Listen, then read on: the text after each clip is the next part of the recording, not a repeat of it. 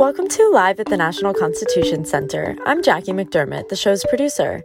American literature has intersected with the Constitution and American democracy in fascinating ways. NCC President Jeffrey Rosen recently discussed those interactions with scholars Bernadette Meyer, Alison LaCroix, and Catherine Zuckert. Here's Jeff to get the conversation started. Ladies and gentlemen, welcome to the National Constitution Center and to today's convening of America's Town Hall. I am Jeffrey Rosen, the president and CEO of this wonderful institution. I'm so excited about the learning ahead this morning, and let us inspire ourselves for it by reciting together the National Constitution Center's meaningful mission statement.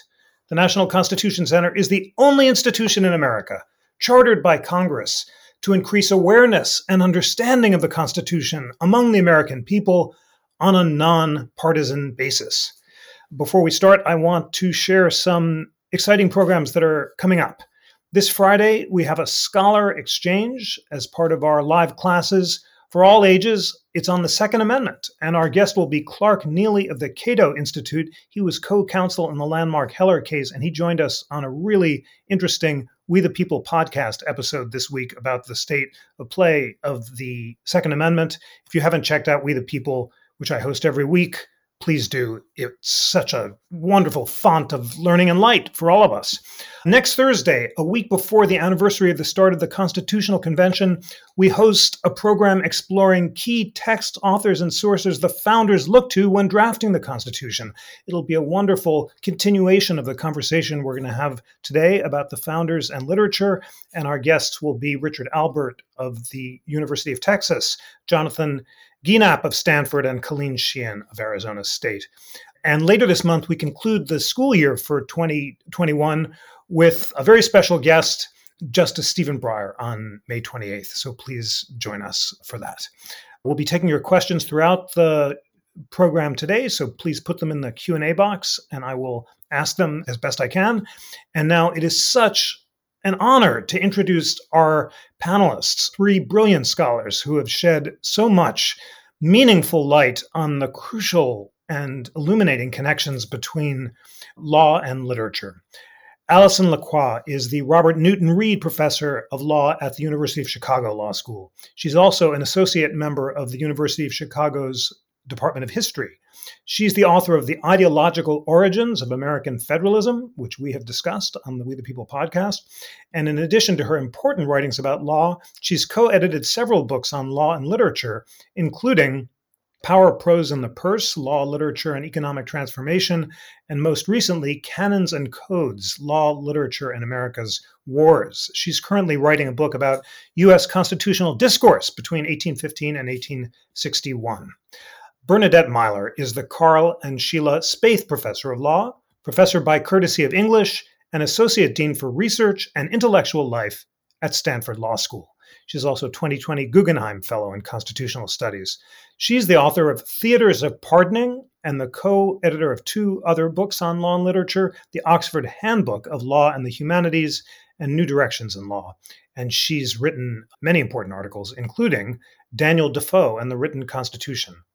And Catherine Zuckert is the Reeves-Drew Professor of Political Science at the University of Notre Dame and visiting professor in the School of Civic and Economic Thought and Leadership at Arizona State University. She's the author of Natural Right and the American Imagination, Political Philosophy in Novel Form. And she's written many important articles on politics and literature and political theory, including Machiavelli's Politics and Leo Strauss and the Problem of Political Philosophy. It is such an honor to welcome our panelists. I'm so excited about the discussion, and I'm going to jump right in with you, Professor LaCroix. You have a wonderful article about the Lawyer's Library and the fact that many of the greatest founders, including Jefferson and Joseph Story and John Marshall, believed that reading literature and novels was crucial to the cultivation of virtue and teaching us how to live. And you note that Thomas Jefferson, in response to a request by his prospective brother-in-law, Robert Skipworth, drafted a list of 148 recommended reading titles, which he broke down into a whole bunch of groups, and which included, in the fine arts category, 75 titles, including plays by Moliere and Dryden, the poetry of Homer and Virgil, and several works of fiction, including Don Quixote, Tom Jones, Chaucer, and others. Tell us more about Thomas Jefferson's reading list and why he and the other important members of the founding era who you mentioned believed that, as Jefferson wrote, everything is useful which contributes to fix in the principles and practices of virtue. Thank you very much for inviting me to be here, Jeff, and for this great discussion and question. So, yes, I think the Jefferson List from 1771 is just this wonderful and revealing document that tells us so many different things. So, first of all, as you said, Jefferson wrote it in response to a query from a prospective brother-in-law, a sort of near relation, and he wrote it in 1771. So this is before the American Revolution. Jefferson at this point was a member of the Virginia House of Burgesses, so Virginia's colonial legislature. So it's sort of early in the career of Thomas Jefferson as we know him. But obviously, even then, all his kind of Virginia connections and family members and so forth knew that he was someone for whom libraries and reading were very important. So I think it's really interesting that Robert Skipwith, wrote him this letter. And there's a lot of discussion, of course, about reading and sort of the value of libraries. And was Skipwith trying to basically create a shelf that would make him look like an educated Virginia gentleman? I think that might have been some of the motivation behind the request, but it also went a lot deeper. So it wasn't just an instrumental kind of, what are the things I can put on my shelf? They didn't have Zoom, obviously, but what would look good behind me on a Zoom shelf? There was really this sense of cultivation and kind of, what does it mean to be an educated person? And so, as you said, it's striking, I think, to the modern eye, how much of Jefferson's list was fiction. So it wasn't all kind of improving nonfiction or political philosophy. There was a real sense that fiction, Don Quixote, Tom Jones, Pamela, and a lot of less familiar works. So, for instance, Peregrine Pickle, Memoirs of Miss Sidney Biddulph, these are sort of in the fringes of literary history.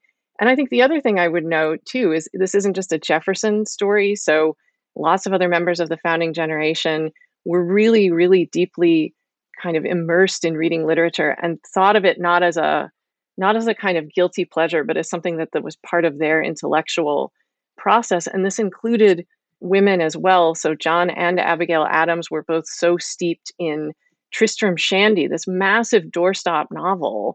And throughout their letters for their entire lives, they would refer to people as characters in Tristram Shandy. And this is, of course, in addition to Abigail Adams, John Adams, and others taking on pseudonyms from the classics. So it's just this whole worldview about none of this being sort of outside the political realm, but actually very much a part of the political realm that I think is really fascinating. Wonderful. Love the Tristram Shandy recommendation. We'll try to keep track of these in the chat, and so folks can read them later. And the vision of Abigail and John, as you say, referring to themselves both by classical pseudonyms and also recommending novels, is inspiring. Bernadette Myler, you have an inspiring article, Daniel Defoe and the Written Constitution. And as it happens, not long ago, I was reading the sources that inspired Benjamin Franklin to create his famous list of 13 virtues. And they included Daniel Defoe's essay on projects, which I hadn't heard of before, but read when I saw Franklin recommended it, as well as Plutarch's Lives, Cotton Mather's On Doing Good, and the latitudinarian sermons of John Tillotson. So Defoe was unfamiliar to many of us. The essay on project is kind of a how-to manual about how to be ingenious and make inventions.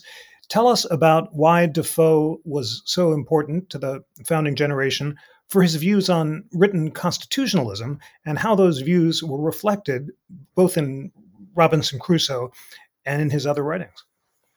Thanks so much, first of all, for having me on this wonderful program, Jeff. I'm really excited about the discussion. And I think your experience of encountering a reference to an essay by Defoe that you didn't know before is one that most of us have shared, because Defoe was unbelievably prolific. And it turns out that he wrote on most topics. And so if you think that he didn't write on something, that's probably the wrong view. Defoe wrote in the early 18th century most of his most famous works. He might be most known this year for his Diary of a Plague Year, since that was particularly relevant to our situation in COVID. But one noteworthy fact about Defoe is that his Robinson Crusoe was widely read in early America, and it was really one of the foundational novels at the time of the founding. And it was a novel that had a lot of political implications. As Allison was mentioning, the members of the founding generation read novels partly as political guides, and Tristram Shandy may have been one of those. Defoe's Robinson Crusoe was certainly taken up by people like Rousseau and others as furnishing a guide both to living and to politics. But Defoe wasn't only writing Robinson Crusoe, and in fact, he wrote an argument on behalf of the religious dissenters in the Carolinas in the early 18th century that established some of the bases that we think of as part of written constitutionalism, referring to the rights that the dissenters had under the fundamental constitutions of Carolina and the charter, and trying to hold the colony accountable to those rights. So both in his literary writings, Robinson Crusoe and Robinson Crusoe Part 2, which is less read, and also his writings on the history of the pirates, which talk about piratical constitutions, as well as his political writings, Defoe presented a picture of the technology of writing as important for grounding a polity. And so he really elaborated 4 of the characteristics of written constitutionalism that we see later someone like Chief Justice Marshall advocating in Marbury against Madison. And among those are promulgation, right? So writing was important for disseminating a constitution, disseminating it to all the people who would be part of the polity. For durability, so that writing allowed for people to put down what they wanted to endure and make sure that that could be referred back to in the future when it became an issue. Then also documenting a social contract. So Robinson Crusoe is also taken as a book about kind of founding a polity, right? So what are the contracts that you have to enter into? What kind of social contract are you entering into when you're creating a new society? So constitutions also were taken to document the bases for a social contract. And then finally, the idea of limiting legislative power, that the Constitution was a text you could refer back to, whether or not you had judicial review, in order to limit the power of a further legislature. So Defoe, kind of in his various writings, outlined all of these aspects of the technology of writing and how they could help to establish a constitution or a proto-constitution in the polity. And I think that those sets of writings were influential for the founding generation. Thank you so much for that. Such a clear distillation of the principles of Defoe. So interesting to learn that he didn't think that writtenness was crucial to constitutionalism, that others could enforce it, but that also it could help maintain the social contract. And such a great invitation to read the works of Defoe. I was inspired to get the Delphi edition. These really, for $1, you can get his complete works. And as you say, there's so much. And he has wonderful futuristic works which imagine the core virtues being played out in the future as well, which are phenomenal. Katherine Zuckert, in your riveting book, Natural Right and the American Imagination, you set out to examine classic works of literature which involve a withdrawal from civil society and some kind of return, a kind of reenactment of the philosophy of the Declaration, which imagined a state of nature in which we're all imbued with unalienable rights. Tell us what the basic ideals of the Declaration were, what that natural rights theory was. And as we've just heard, some of those contractarian notions were in the air in 18th century Whig literature and the works of Defoe and others. Tell us what were some of the major works, both right before and during the founding and immediately after, where the theory of the Declaration was reflected. Actually, I'm not a historian, and so I'm not prepared to answer that question specifically. One of the things that I think is notable about American political documents and the tradition is that it's very dependent in some ways on European social contract theory, particularly John Locke, but also Rousseau. And the literature draws on the example of Robinson Crusoe, but these sources aren't mentioned. And so we have up on the screen, we the people. Well, how is we the people defined? That's actually the function of the Declaration of Independence. In the famous beginning, it says, when in the course of human events it becomes necessary for one people to dissolve the political bonds which have connected them with another, and to assume among the powers of the earth the separate and equal station which the laws of nature and nature's God entitled them. And then we hold these truths. So who are we the people? We, the people, are those who hold these truths to be self-evident, and they are the famous declarations that all men are created equal, that they are endowed by their creator with certain inalienable rights, that among these are life, liberty, the pursuit of happiness, and to secure these rights, governments are instituted among men, deriving their just powers, etc. This draft authored by Thomas Jefferson, but it was a committee, and it was signed by individual people, but it really is the definition of what it is to be an American based on this political philosophy. And at least the argument of my book is beginning with James Fenimore Cooper, who's the next generation, what the classic American authors, well, so Hemingway, who's been on television recently, but Twain before him, Hawthorne and Melville did, was that they went back and re-examined the meaning of these principles, which are not in the Constitution, but the Constitution says to make we the people, to make a more perfect union. So there's the sense that the Declaration is somehow in the middle. But at least what I have found interesting about the novelistic treatments of these principles is that their meaning is in question. And one of the few things that the classic authors agree upon is they agree these are the principles. What they also agree about is that Americans at their time, and I would say at our time, don't understand what these principles mean very well. And that's the central problem of our politics. Very well put. And you so well describe the conflict among different conceptions of those principles, including between a more Rousseauian and a Hobbesian conception of human nature, and describe how that is reflected in novels throughout American history. Professor Lacroix, take us from the founding era into the 19th century a bit, and having introduced us to the fact that the founders thought that reading fiction was especially important for civic participation, what were some of the central works that in the early 19th century became a vehicle, as you put it, not only for developing Republican sentiments in individuals, but also a marker of people's achievement? Right. Well, I think, as you said, Jeff, that last point is particularly important in the early 19th century, because you have this subsequent generation of latter-day founders or early 19th century people or interbellum people, as I like to think of them, between sort of the War of 1812 and the Civil War. And it's very much this adolescent period, very self-consciously so, because a lot of these statesmen, writers, commentators, political participants grew up or were born during the Revolution. So Chief Justice Marshall was still the Chief Justice for much of this period, but his younger colleague was Justice Joseph Story.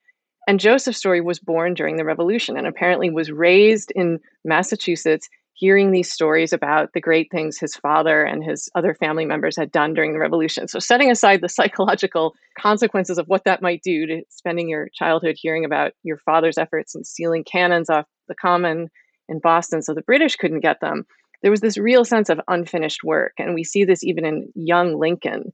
So Lincoln gave a speech in Springfield, Illinois in 1837, that very much picks up on these ideas, this kind of unfinished work, because of course it reminds us they didn't know the Civil War was coming. So they didn't conceive of themselves as living before something. They were thinking about living after something. And this anxiety about maintaining the legacy, but also creating the legacy. I mean, I think they did not think we are implementing, liquidating, putting into practice a set plan.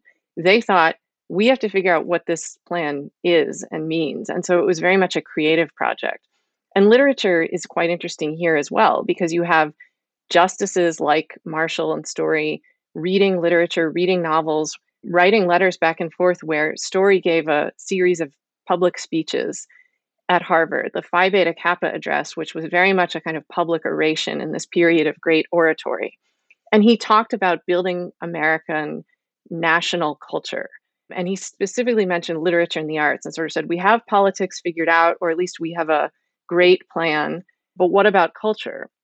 And so he talked about novels and particularly singled out a number of novelists and works of literature.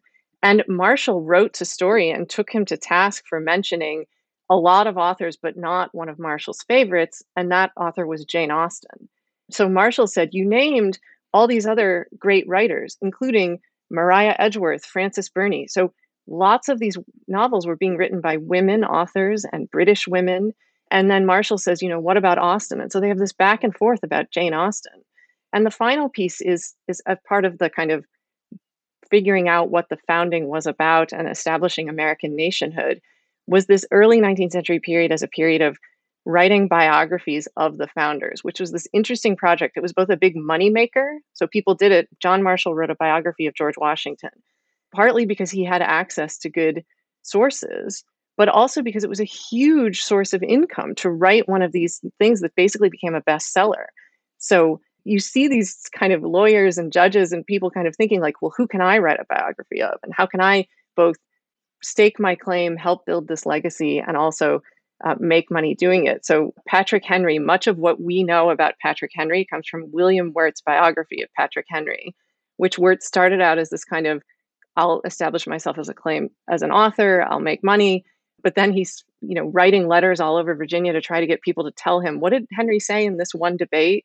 And that's while Wirt is being Attorney General of the United States. So it's just this melding of worlds that we would find very surprising today. So fascinating. So interesting to hear about Story's Phi Beta Kappa address. And of course, you think naturally of the Emerson Phi Beta Kappa address. And wow, those Phi Beta Kappa addresses were significant around that time. The biographies are so powerful, that multi-volume set that Marshall wrote of Washington.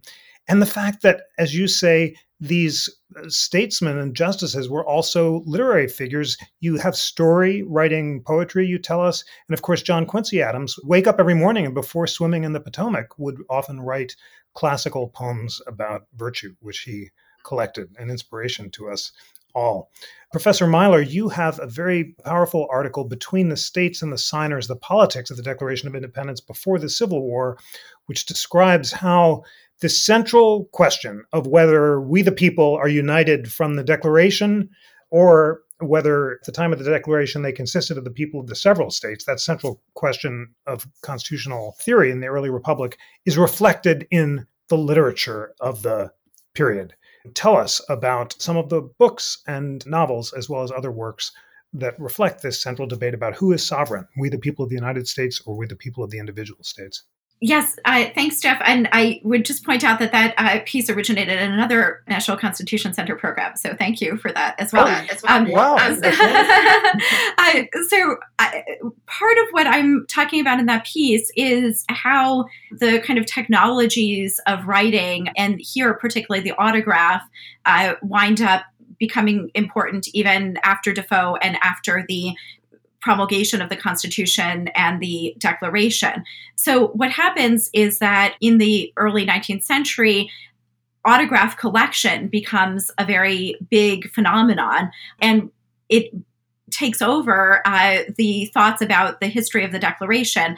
And so people are trying to collect autographs of those who were the signers of the Declaration, collecting letters and other forms of autographs. But at the same time, there is a kind of contest about how those signatures are going to be represented on printed versions of the Declaration, and in particular, whether they're going to be represented as signers from the particular states or signers as en masse. And this becomes a flashpoint over the question of whether the Declaration is really the product of individual states or a product of the American people as a whole. And I would say that actually one of the big functions of American literature in the periods after the founding has been to call into question, who are we the people, right? So who is this people, and who's included and who's not included in the people that are the people of the Constitution or the people of the Declaration. And this is true in the late 19th century. There are a lot of interesting works on kind of citizenship and literature in the late 19th century. Brooke Thomas has written about this extensively, but then it carries over into, I think, our contemporary literary scene. So I would point to work like Cynthia Rankine's Citizen, which explicitly calls us to think about, who is a citizen, and deals with questions of race and racial division within America, and sort of brings to the forefront this issue of who is included. And also the poem Declaration by U.S. Poet Laureate Tracy K. Smith, which is this extremely interesting poem involving, it's an erasure poem, which means that you take the words of a text verbatim, but you erase parts of it to make a different poem.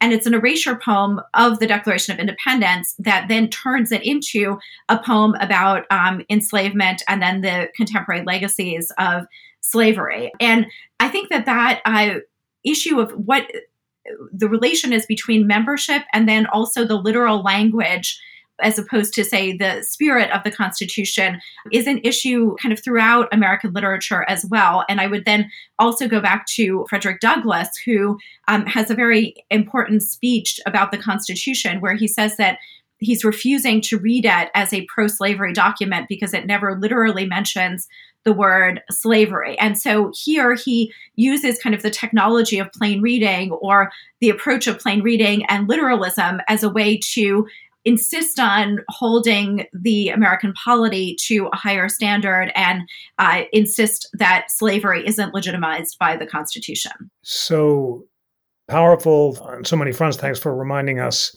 about Douglass. And would you like to read a brief passage from Tracy K. Smith? It's such a beautiful poem. Sure. I'd be happy to read it. Yeah, definitely. Here we go. He has sent hither swarms of officers to harass our people. He has plundered our, ravaged our, destroyed the lives of our, taking away our, abolishing our most valuable, and altering fundamentally the forms of our. In every stage of these oppressions, we have petitioned for redress in the most humble terms. Our repeated petitions have been answered only by repeated injury. We have reminded them of the circumstances of our emigration and settlement here, taken captive on the high seas to bear. So powerful. Thank you so much for that. Professor Zuckert, I'd love you to give our friends a sense of the arguments in your wonderful natural rights book. And of course, you spend a great amount of time discussing Huck Finn, the famous relationship between Huck and Jim, and you talk about how Huck has to return to society to free his friend Jim, and quote a phrase that my great college teacher, Sack Van Berkovich, used as an emblem for American literature. You know him, of course, that great scholar of the American Jeremiad and of Puritanism, would always quote Huck as saying, "I reckon I got a light out for the territory ahead of the rest, because Aunt Sally, she's going to adopt me and civilize me, and I can't stand it. I've been there before." What's the significance of that line? And more broadly, what's the significance of Huck Finn in telling us about the contestations over the American idea? Okay, so when I was listening to the to Allison and Bernadette, I thought of going in a different direction. But so the significance of Huck's lighting out to the territory is the American tradition of always beginning anew. And that is connected with the reasons why the original settlers came. And this is, I think, material that's examined and re-examined from almost the beginning of what would be a distinctively American literature. So I would actually begin with Cooper's Pioneers, which is about Natty Bumppo, who's the man who doesn't want to respect the law. He doesn't want to have regulations as to whether he can have a gun, when he can shoot, when he can kill, because he wants to live according to laws of nature and nature's God, and who has the right to get in his way? Well, it turns out that they're two different competitors. One is immediately the American government, or a character named Judge Templeton, who he thinks he owns the property and he has the right to the animals that live on the property or the wood, etc. But then the question of, well, and so where did Judge Templeton get the property? Well, he got it when the Loyalists left after the American Revolution. Well, did the Americans really have a right to take this land from the original settlers or their descendants? And then, last of the Mohicans, did these white settlers have the right to take the land from the people who were living there before, the indigenous peoples? These are fundamental questions, and they actually are not very easy to answer. So Cooper thought that he was investigating the meaning of these fundamental American principles. And then to turn to Twain, Twain wrote a criticism of Fenimore Cooper's literary sins. It is hilarious to read, and he destroyed Cooper's reputation because he said this is totally unrealistic. So then Huck Finn, yes, Huck leads civilization. Why? It's uncomfortable. His father is a drunk and beats on him. He gets no protection, and he's been taken in by a widow. But she forces him to bathe, forces him to go to school. He doesn't want to do that, so he lights off down the river. What happens on the river is that he and then the escaped slave Jim get attacked because they have no protection. Huck has conventional opinions, so when he decides to defend Jim and not to turn him in, he's going against his conscience as he understands it, and he decides famously that he'll be damned, but he's going to stay with Jim. Yet, in the very controversial end of the novel, Huck and Jim go back. They meet up with Tom Sawyer. Tom Sawyer knows that Jim has been legally freed, but he doesn't tell Jim, and they go through all these antics. So the only thing that works to free Jim is the law, but Huck can't live comfortably with the law. So we get, yes, the law, the will frees Jim. That secures his freedom. But Huck, who loves Jim, doesn't like civilization, and so he lights out for the territory, as Mark Twain himself, or Samuel Clemens, lighted out for the territory as described in Roughing It. And actually, that's a theme of Ralph Ellison. He writes about going to the territory of Oklahoma. It's the frontier. It's where you're not regulated. And so there is this theme persistently in American literature of how human beings, or particularly Americans, resist the law and how you justify the kind of restraints the law places on you. Wow, that is such a clear expression of enacting the philosophy of the Declaration through the settlement of the West and through literature. If you can't be satisfied with the existing social contract, rather than have a revolution, you light out for the territories and begin a new state of nature and start again. And that really distills the essence of that teaching so beautifully. Because I know you were going to go in a different direction, do you want to set, I have a question for all of you for the next round, which will involve 20th century literature, but do you want to tee up a question or a thought for Allison before I ask it to? Well, okay, so the two themes I had thought of talking about before was one, didacticism in literature. Allison had emphasized the founders thinking that literature is a way of teaching virtue. That's something that's come back in a movement towards classical education, forming moral character. Does literature do it or doesn't it? Cooper thought that was what he was trying to do. And that's what Twain makes fun of him for doing.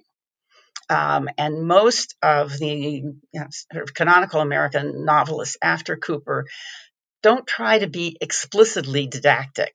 I mean, I happen to be so he has a quip, Twain has a quip in which he says, humor cannot professedly teach or professedly preach, but it has to do both if it's going to live together. And that's kind of the challenge from the literary side of how you teach, but without showing that you're trying to teach. And the other was, I think, picking up on both of the comments that right after the Revolution, beginning with Cooper, but also maybe most dramatically in the works of Nathaniel Hawthorne, American novelists start trying to come to terms with the relation to their past. So the relation of Americans to the British, but then also, of course, not just the British, but the puritanical foundations of the United States. And I think there's probably still quite a few high school students who are forced to suffer through Scarlet Letter, which is a wonderful, wonderful novel and has a feminine heroine, but I don't actually think it's a big hit very often with many high school students. Agreed. And those are wonderful thoughts and help me formulate my question for all of you for this round. Catherine just said, post Cooper, American literature is less explicitly didactic, less self-consciously devoted to inculcating virtue, as Jefferson suggested. Virtue defined as a form of self-mastery or self-government or overcoming our unreasonable emotions and passions with reason, self-reliance. Here's the question. I mentioned Sack Van Berkovich and got some appreciative nods, as we all know, who admired his work.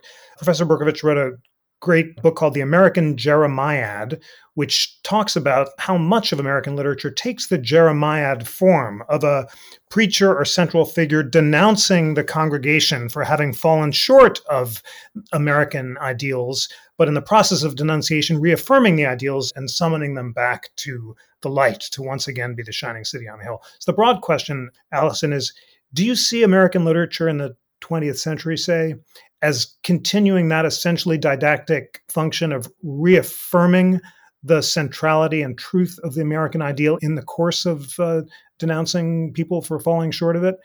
Or in the 20th century, does American literature lose its didactic and moral function in the way that Catherine suggested? Yeah, it's a great and really rich question. I mean, one of the things I think about in the kind of late 19th and then early to mid 20th century kind of literature and politics shift is this question of what people think literature ought to do. And this especially comes up, I think, when academics and others think about the value of reading literature. And this is, of course, something that's very much at the forefront of public discussion today, this sort of what is the value of the humanities kind of question. And, I think, yes, virtue installation and didacticism were clearly part of the project, even in the early period. But I think another part was this idea of building sympathy at an individual level, but also the ability to understand others' situation. And that, I think, almost necessarily tends toward lots of different stories being told. And I think that impulse was there early on. So if we think about Adam Smith talking about the impartial spectator, or theorists in the 20th century like Jürgen Habermas talking about literature and the coffee house, and a lot of that, I think he meant sort of both literally and figuratively as ways that people understand the experience of others. So as a historian, I would think of that as the importance of context. And that to me seems like one of the big overarching themes of 20th century American literature, which is this, I don't think of it as division or fragmentation. I mean, I guess I would think of it as multitudinousness or multiplicity, and sort of understanding that as a value in and of itself, both, again, if one wants to be instrumental, because to be a good fill in the blank, citizen, lawyer, what have you, it's good to be able to speak to a variety of audiences or understand how to make an emotional appeal But I think it also gets to something deeper. And this also kind of is when we think about legal interpretation and textual interpretation, which others have mentioned. We're in this period where the Supreme Court is fascinated by text and textualism. But of course, there's also context. And so text in isolation can be very misleading if we think we know what a phrase means because we can isolate it. And I would say, no, the context part is very important. And so to me, that's part of the broader 20th century story, and certainly enriching and hearing from more kinds of stories. So fascinating. The notion of providing context for the text in a common law sense is a wonderful setup for my question to Professor Mahler, who right now is examining the history of English common law ancestry of U.S. constitutionalism. And the reference to a focus on multiplicity in the 20th century rather than moral didacticism or unity, of course, made me think of Henry Adams, who struck the famous antithesis between the unity represented by Chartres, by medieval faith, and the multiplicity represented by the dynamo. And Bernadette, answer the question as you think best, but you see the themes on the table. Do you think that the move toward multiplicity and pluralism was a move against didacticism, or was it a different expression of the American ideal? And in the course of answering, tell us about your research about common law of constitutionalism. Thanks so much for that. So I think I would like to actually build on, I think, something that Catherine mentioned, which was about the interesting timing of thinking about the past in the early republic, that Americans become interested in how to reconcile this kind of pre-revolutionary past with their present, and whether or not the Constitution is really this incredible innovation, or whether it really harkens back to these pre-constitutional moments. And we see the same tendency in literature after the Civil War, where there is literature dealing with the antebellum period that sort of is asking how much has changed or hasn't. And that's connected with my project on common law originalism, because part of what I'm suggesting is that even though we have this technology of the written Constitution implemented at the time of the founding, that at the same time, there is this faith that, in fact, a lot of the rights that the formerly British subjects who are now Americans thought that they were carrying forth were rights that were present under the common law, and that they would have understood them according to how the various and variegated common laws of the colonies would have expressed them within their own documents and within their own legal traditions, as well as according to the work of William Blackstone or others from the British context. And certainly Allison's work on kind of legal libraries at the time of the founding is really instructive in that regard too, in terms of the different times of common law that members of the founding generation would have read. They didn't just read Blackstone, who was being promulgated very extensively in the late 18th century, but they also read the writings of Sir Edward Coke and Sir Matthew Hale from the 17th century, which had a somewhat different conception of the common law embedded in it.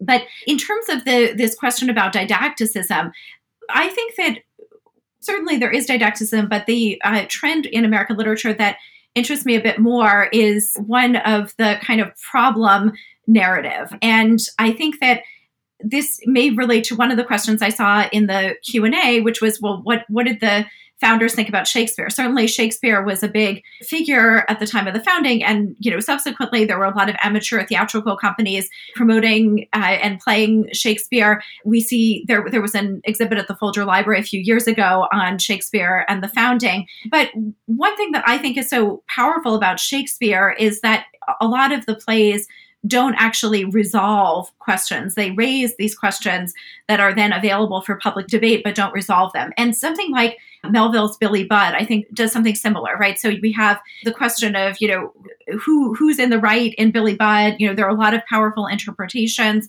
but I think that the text itself doesn't give us a clear answer about who is right and who is wrong. And instead it throws that question open for public discussion.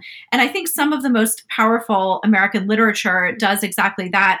I think about later works like Suzan-Lori Parks's The America Play, or other works that really sort of pose problems for us and then throw it back on the American public to resolve those questions and discuss them. And I think that that's one of the most powerful aspects of literature, is that it invites those who are readers or those who are audience members to take the conversation out of the novel or out of the playhouse and continue it themselves over dinner or drinks or in any other context. Beautifully put, absolutely, encouraging us to relate the plays of Shakespeare and literature to our own lives and make them relevant. Literature can indeed teach us how to live. As another great, my college teacher, Walter Jackson Bate, talked about using literature to see what can be put to use, and always picking up on the classical idea of literature as having a value of amusement and instruction. So, Catherine, you introduced this fascinating thread about whether, despite the new movement to resurrect a sort of didactic teaching of literature as a way of cultivating virtue, that vision is still relevant today. Do you think it is or not, and why? I think it's relevant in a complicated way. So Allison started with one of the ways that literature teaches is by just extending your sense of empathy and introducing the reader in his or her living room, study, bedroom to the feelings and the point of view of a very different kind of person. And that's what a talented author can do that. But in a sense, you got empathy with a lot of different people. That then is going to raise the question, well, which is best, which is just, et cetera. And so the raising of problems that Bernadette had just mentioned. I guess I think that in 20th century literature, what's happened, and it's not just in literature, it's everywhere, educated people don't believe in the self-evident truths of the Declaration of Independence as being actually true. And so that creates a new kind of problem. I mean, what is the basis of our thought that human beings have a dignity? Why? You know, you could, I guess I just read, you can be made into fertilizer. That's not very dignified. Somehow we think that that's wrong. Or if is nature a source of rights? Or is it not? Is history then, tradition, a source of rights? Well, it's also the source of a lot of wrongs.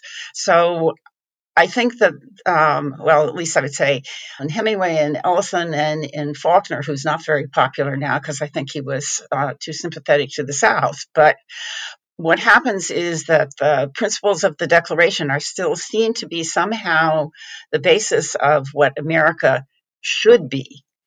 We should recognize these rights. People should have a right to life, liberty, and the pursuit of happiness. So instead of thinking that they're truths, they become aspirational goals. And then the question that's connected to is the ever-increasing diversity of the American population.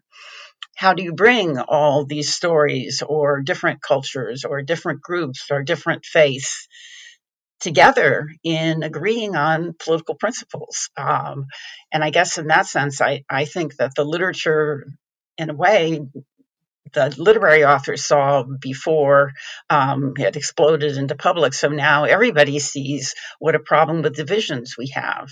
And I guess I'm struck also by the irony that the neglected groups who were complained about, they show up in literature from the very beginning, and they show up as dramatizing the way in which everybody isn't included, the way in which everybody isn't protected. So as challenges, so I'm thinking of Native Americans or members of the tribes. I'm thinking of women, thinking of Hispanics, immigrants. They aren't treated as being equal. Well, why not? And that's, I would agree. I think that's that has been and that continues to be one of the most important functions of literature. Very powerful. I felt a pang when you said that we no longer agree in the principles of the Declaration. And that's a powerful statement that I wonder whether Allison and Bernadette agree that Americans no longer embrace the self-evident truths of the Declaration, or they embrace them but believe that they're being imperfectly achieved, which is, as you say, Catherine, was the trope through most of American literature. We have time for one sort of closing intervention from each of you, and I don't want to give your light as best you think, but I am curious about, we have a project here at the Constitution Center called the Guardrails of Democracy, and when we often ask our speakers to suggest ways of resurrecting some of the speed bumps, roadblocks, and guarantees of democratic civil dialogue that have been eroded by technology, by polarization, and by other recent phenomena. So if you're moved to do so, I wonder whether you think that deep reading could be a resurrection of one of those guardrails. What kind of books you would recommend, because our friends in the chat are eager for reading recommendations, and what you think the role of literature is today in restoring American constitutionalism, or go in a different direction if you prefer. But the first thoughts, Allison, to you.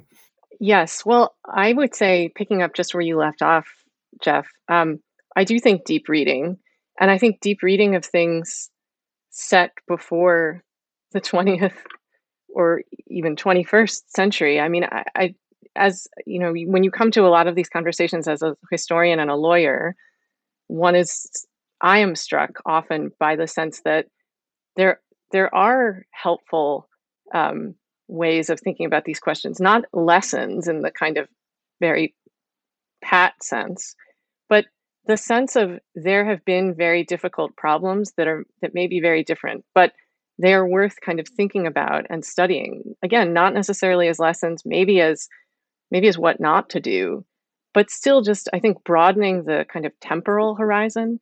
So I think, reading things or reading about the kind of pre-1930s or earlier, whatever people find interesting. And the other thing I'll say on that is, more and more, I think reading about that period shows us just what a wealth of wonderful literature there is from these earlier periods. I mean, many of the novels that Story or Marshall or other people were reading were bestsellers in their time. And so Maria Edgeworth, Frances Burney, as closely contemporary or virtual contemporaries to Jane Austen, but also sort of more obscure books that people just don't read as much anymore. So there's this sense sometimes that when does American literature begin? But I think we've mentioned so many, many wonderful things. And again, not because that was the great era and everything since has been decline, but more to take things outside the framework of the history that many people are a little more familiar with. And the final thing I'll say is just, I think that something that has been gained is a questioning of what the idea of universality is. So not that we need infinite fragmentation, but that the universality of the supposed quote unquote great American novel of the mid 20th century, I think, speaks to a pretty narrow slice. Not that one has to read books to recognize oneself only, but when the claim is made, this is a universal description, treatment, and everything else is niche, I think we lose something. So I think setting to one side maybe the quest, or raising the level of generality about what is universal. Well, it's questions of democracy, we the people, participation, what is the union? And that broadening, I think, is welcome.